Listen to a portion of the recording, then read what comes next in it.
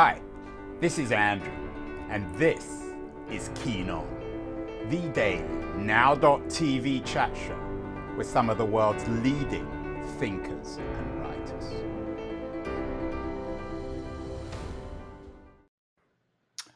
Hello, everybody. It is May the 26th, 2021. It is late morning on the West Coast. Early afternoon on the East Coast and evening in Europe. I hope you're all well. The headlines today are that fact and fiction continue to be entangled, to be confused with one another. The headline that's caught my attention this morning is James, and this is from the New York Times, James Bond meets Jeff Bezos. Amazon makes an $8.5 billion deal for the Hollywood studio MGM. There's another headline from Gizmodo. Jeff Bezos, a real-life Bond villain, may now own the James Bond franchise or brand. This idea of fact and fiction getting very confused. A few days ago, we had Brad Stone, the world's leading authority on Bezos and Amazon, on the show with his new book, Amazon Unbound. And Brad Stone tweeted today that Bezos has 12 ingredients for every epic story. He was tweeting this in the context, of course, of the MGM story. And one of those ingredients is a compelling antagonist. Bezos is, of course, the most compelling antagonist around today. The show today, though, isn't about Bezos or James Bond or Brad Stone or Amazon. It's about character, the thing that defines Bond and perhaps Bezos, one of the world's leading authorities on the idea of character, not in a moral sense, but in a media sense, in terms of the movies and books, is my guest today, Robert McKee. His new book is just out, and he is a real honor to have Robert on the show. Robert, character, this mixing of fact and fiction. I don't want to spend today just talking about Jeff Bezos and James Bond, but were you intrigued with the fact that Jeff Bezos, a seemingly real-life villain, is buying the dominant franchise of good and evil in today's early 21st century? No, not really, because I'm old enough to remember how many times Hollywood studios have been bought and sold by everybody from Sony to whoever. And it just goes on and on and on. And new ownership doesn't really matter much. Somebody still has to create the characters and stories that those studios, whoever owns them, are going to write and produce and distribute. And so that storytelling is a universal enterprise, as old as humankind. It's never going to stop.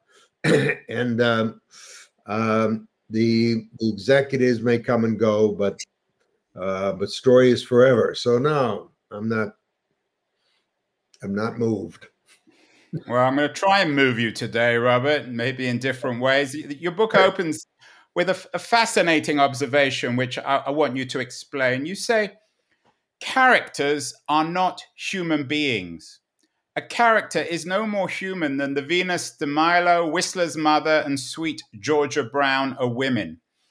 A character is a work of art, an emotive, meaningful, memorable metaphor for humanity, born in the mind womb of an author, held safe in the arms of story, destined to live forever. That's a wonderful opening to the book. Perhaps you might give it a bit of flesh. Well, I can reduce it down to two words. Don't copy.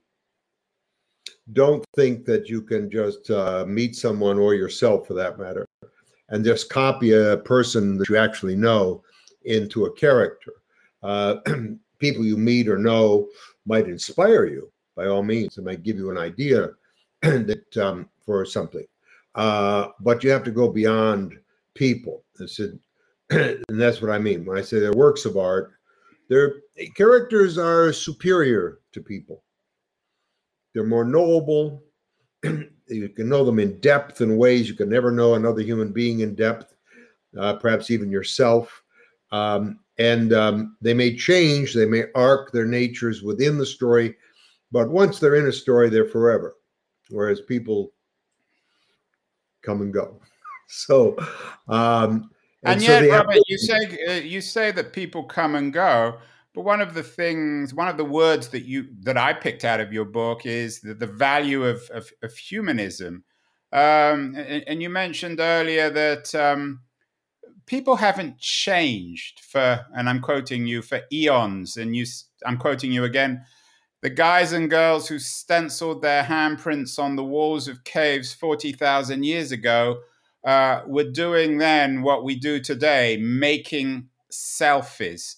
So are you suggesting that we need to get beyond and to quote you again, the guys and girls who put together the cave paintings, which represent the earliest example of human art?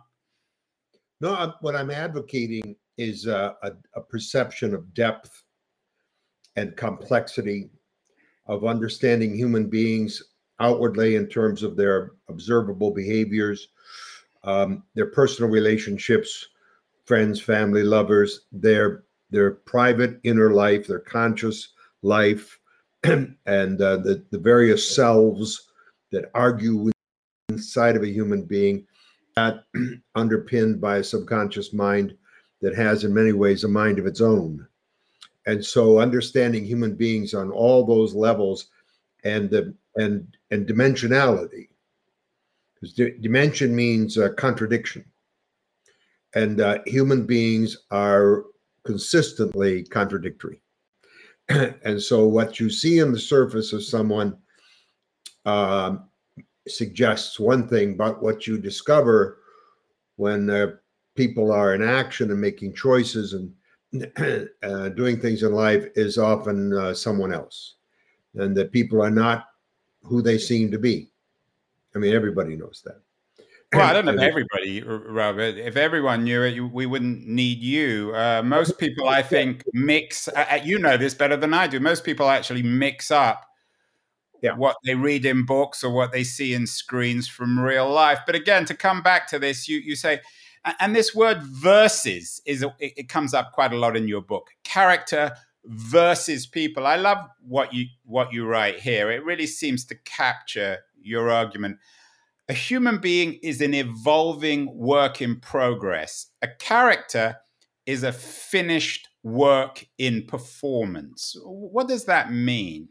Well, people in their lives, in their real everyday 24-hour-a-day lives, are evolving. They're growing older, for one thing, and their attitudes may be shifting and changing, and so they are a work in progress. They're becoming whoever they will become eventually, whereas a character is fixed forever, and they are performance. A writer creates a story that is a performance place. When you read the novel, when you see the film or the TV series, or you go to the theater, that those characters performed, and they will be reperformed every time you read it. They won't change. They may arc within the story, but once they're done, they're done. People are never done. But are they really done, Robert? Coming back to Bond, of course, he was originally created by Ian Fleming, quite a controversial British writer. The movies themselves are quite controversial. They've shifted from a Fleming-like sort of 50s or post-war sensibility to something much more politically correct. Surely characters may be finished, but our perception of them change over time, doesn't they? You're talking about a character who has had sequels, and he's been performed by, I don't know, half a dozen different actors. There's been 25 Bond films, and so that character, actually, like a living person, is evolving. And Daniel Craig's version of him is terrific. And they would the glamour has been deglamorized. So he's evolving. I don't know if it's politically correct, but it's certainly changing with the times. There was a time, remember, when the old Bond would care about whether or not a martini was shaken or stirred. And there's a scene in Casino Royale where Daniel Craig's Bond goes up and asks for a martini, and the bartender asks him, "Would you like that shaken or stirred?" And he looks at the guy. He says, "Do I look like the kind of guy that gives a shit?" And so that character's evolving. Yeah, well, that character is a kind of postmodern one who's able to make fun of his former self. Exactly. Your characters, though, Robert, are really quite complicated. You have this wonderful chapter, Character and Focus, and again, I want to quote you here because you put it so well. You say, people wear masks. Characters invite intrigue. We often meet people either too difficult to understand or too irrelevant to bother with. But an author can turn an annoying persona into a personality puzzle. The finest fictional characters demand rigorous concentration and psychological acumen from the writer. Just as we grapple with the difficult people in our lives, we gravitate towards characters who make our brains work. I think that's a wonderfully smart way of putting it. Why is that? Why do we gravitate towards those types, particularly authors, particularly the creative class? The people that we meet in life, even our closest family members, our loved ones, our wives, our husbands, whatever, are puzzles yet to be solved. And they are changing, they're evolving, and so are you and your perceptions, and it's ongoing. But when you read a wonderful story with a great complex character, that is a puzzle that has been solved. And so you get insight. I mean, that's ultimately, we go to the fiction writer to understand life in a way we cannot understand it in life, to learn. Aristotle said this 2,500 years ago, that the deep pleasure of going to the theater or reading Homer is learning without being taught. And so we go to the great storytellers to learn without being taught by just absorbing these wonderful characters and their actions and having an insight now into life that you really cannot get any other way. And so fiction makes life livable. It gives us understandings. Otherwise, life without stories, life would be confusing beyond endurance. You mentioned Aristotle, Robert. Your second chapter is entitled "The Aristotle Debate: Plot versus Character." Now, of course, many people will be familiar with your earlier bestsellers, Story and Dialogue. Where do you so you're not just a character guy, you're also a guy who's written brilliantly and very successfully about both story and dialogue. Where do you stand on the plot versus character debate when it comes to Aristotle?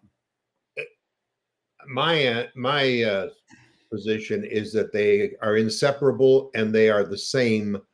Character is story, story is character, and that Aristotle ranked story above character was simply because in 2,500 years ago, characters were very powerful, but they were clearly types, and tragic types, but types, and he thought that actions were more important than character, because Aristotle's understanding of psychology, although profound for his day, was certainly less than that we have now. And so he put story above character. I say they are two sides of the same coin. A character is the choices of action they make in life and the actions they then choose to take. The events of a story are what characters choose under pressure to do. And so you cannot separate them. An event is a character's choice of action under pressure.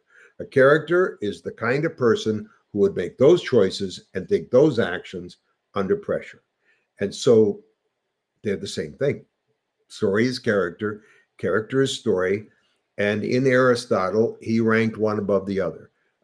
But I think that's because his experience of story was limited to the great works of the classical tragedies and great Greek comedies and Homer. And so, in fact, in my book on character, I do an analysis of Odysseus as an 8-dimensional character. And so it wasn't as if the characters were unsophisticated. Right. Well, I think, Robert, your argument about you've got out of the Aristotle dilemma in a very Aristotelian way. You say that you say that characters last; they last forever. Quoting you again, ideas have a lifespan, often short. That's why stories tend to rust, and the more era-bound their meanings, the shorter their existence. For even the greatest of stories to survive, their themes need constant up-to-now reinterpretation. What lasts is character. Homer's Odysseus, Shakespeare's Cleopatra, James Joyce's Leopold Bloom, Arthur Miller's Willy Loman, Mario Puzo's Michael Corleone, Margaret Atwood's Offred the Handmaid. You say all these have lasted forever. You also say that you said that Margaret Atwood has created a character forever. We had Margaret Atwood on the show quite recently. What is it about Atwood's achievement and these other artists? How did they create these characters that are eternal, that will never die? You see, she understands the dark side. And her characters are both light and dark, both good and evil, both right and wrong, both caring and selfish. I mean, they are complex, multidimensional characters. And the key is the dark side of human nature. And she gets it. And consequently, she creates these amazing, these wonderful stories and amazing characters because she's not sentimental. She's a realist, and she understands that human beings are both good and evil, and it's a perfect 50-50 balance.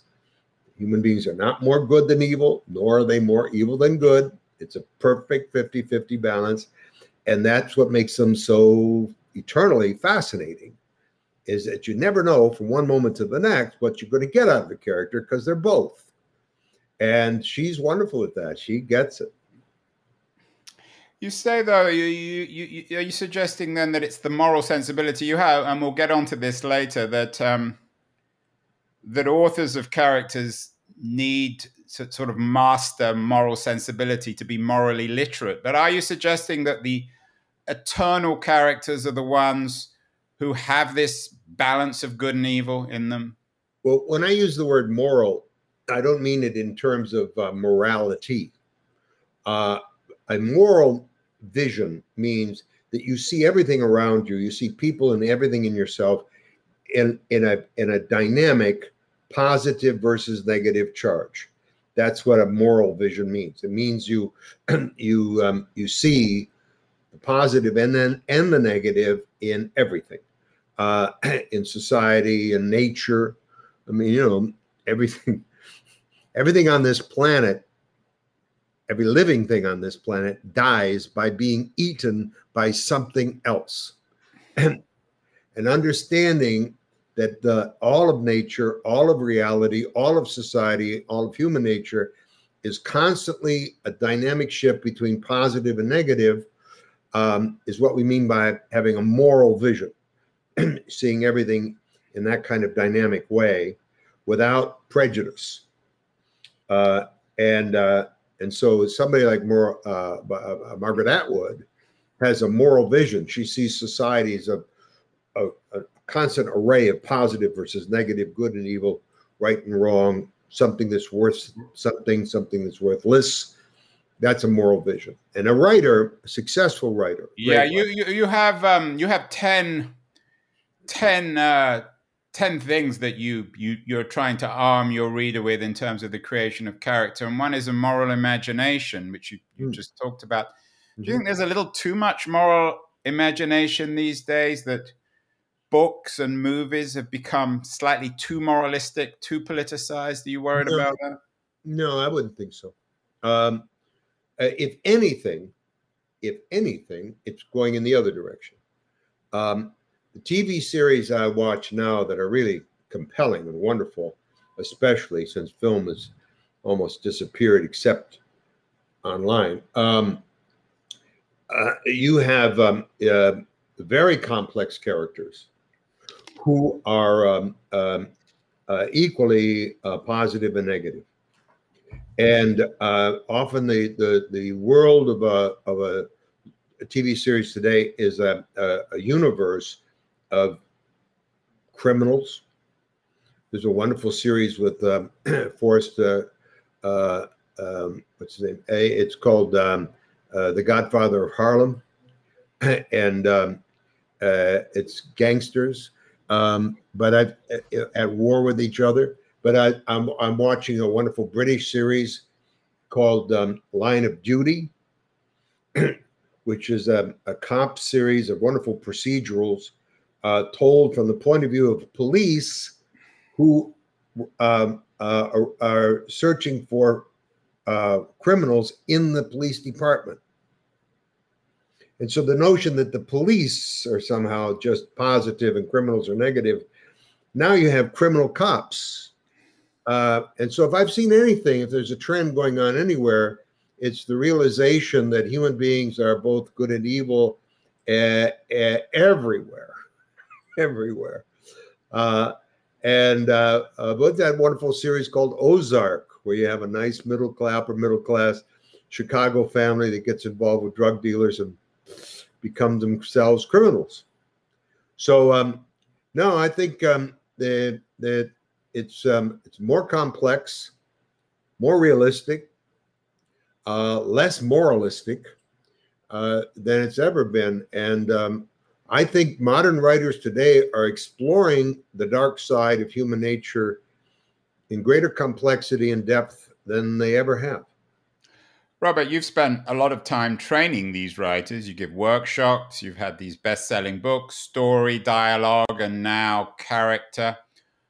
You suggest at the end of the book that being an artist, being someone who creates character, it's a hard business. It's unforgiving. They need to be what you call a solitary revolutionary and therefore a humanist. Most people aren't able to do that, are they? Most people fancy themselves as sculptors, of builders of character, of being creative, but most people don't have it in them, do they? Well, for a lot of reasons, not the least of which is to write an excellent screenplay. I mean, there are people who think you can do this in 2 weeks. But I know from experience and the writers I know, it's really 2 years. From the moment of inspiration to the final last draft that is optioned by a studio. And to write a novel could easily take twice that. And so more than twice. Most, especially first-time novelists, can spend 10 years. There you go.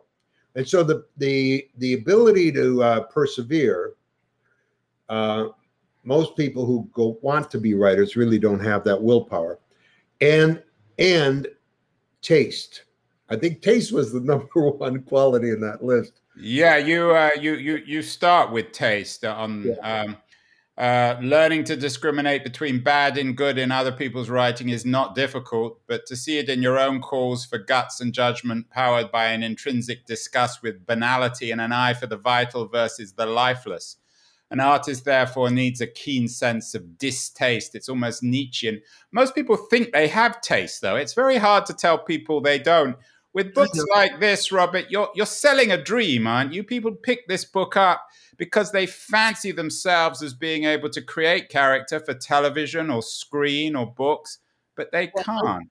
I write for the talented and for the strong-willed, and those people who are willing to destroy their work in order to ultimately achieve something that's worth keeping.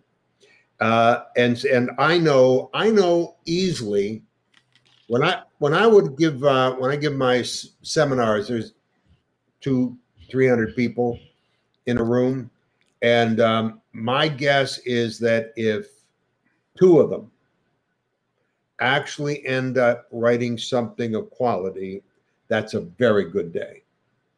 And so the odds are at least 100 to 1. As the Bible says, many many come, but few are chosen. And so I know that few are chosen, but you can't judge literally a book by its cover. I have no idea looking at someone in my seminar, just looking at her face and their age or whatever, and say that person can write or that person will never write. How would I know? And so I welcome them all. And by the way, a book like Character would be illuminating for somebody who has never intended to write, but they love to read. They love to go to the theater and films, and they are fascinated by the art form. And so reading good work, insightful work on the nature of an art form is edifying. It's like, people who want to enjoy music take music appreciation classes.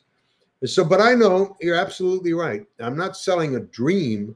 In fact, I go out of my way in my book to discourage people. It's the opposite. I tell them it's harder than you think. It's going to take more time than you think. And you may or may not be talented. The world will tell you in time. Why, though, do so many people think they have a book or a movie or a television series in them? Why do we dream of being successful sculptors, builders of character? When you go through an experience, something intense of one kind or another, don't you often rewrite that experience afterwards, where you're sitting there thinking, what I should have said, and if I had said that, then she wouldn't have done that. And you rewrite life. This ability to rewrite life after the fact often leads people to think, I'm good at this. I can rewrite life. I do it every day. And why shouldn't they? If they want to follow that instinct that they have a talent for taking chaos of every day and turning it into something beautifully shaped and expressed, why shouldn't they? They give it a try.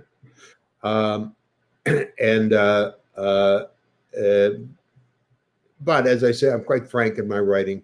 I do not pretend that this is easy or for everybody. I know the odds. But if we don't try to educate people, that's why we have creative writing classes in universities, teaching literature and whatnot. If we don't try to educate people about the art forms will wither. And so the craft has to be taught. You have music schools and art schools, and we have architecture schools. We have schools that teach the fundamentals of an art form in order to establish foundation for the talented, knowing that the odds are 1,000 to 1 that they are talented. But there's still that one. Well, there you have it. There is still that one. Robert McKee is that one. He's the author of Character, The Art of Role and Cast Design for Page, Stage and Screen. It's a must-read if you fancy yourself as a writer for screen, particularly. He's taught many successful screenwriters. Robert, you're in your home in Connecticut in these strange post-COVID times. We're all weary, but all kind of still stuck at home. In addition to character and your first two books, Story and Dialogue, what else should people be reading in these strange times? Well, I've been catching up on all the authors like John Updike that I didn't read when I should have. I've been reading a lot of Patricia Highsmith. Yeah, she's the most visual of writers, isn't she? And talk about someone who combined both good and evil in her work. Brilliantly. I've been catching up on Ian Pears. The Immaculate Deception is a delightful piece. But I read this just a couple of months ago. It's by an Australian author, The Narrow Road to the Deep North, Richard Flanagan. Won the Booker Prize, and deservedly. It's about vivid images. It's a story about the World War II, and there's a prisoner of war camp in Southeast Asia that is in my memory forever. I mean, he just made that place so powerful, and so it's a terrific book. But I think when you're trapped like this, and it's a good do what I did. There's all those writers you never actually read, and they're all there. You just get them in the mail, and you can just catch up on all those people. Well, Robert, congratulations on Character, your new book. It's the third in the trilogy. I hope there's more from you. Real honor to talk. And I'm going to be reading the book. I fancy myself as a screenwriter. I'm sure I will fail, but hopefully I will fail nobly. Thank you again. Keep well. And we'll have you back on the show again in the not too distant future to talk about how to create characters that beat human beings, that can outlast them. Thank you so much. Well, Andrew, thank you so much. That was a terrific session. Appreciate it.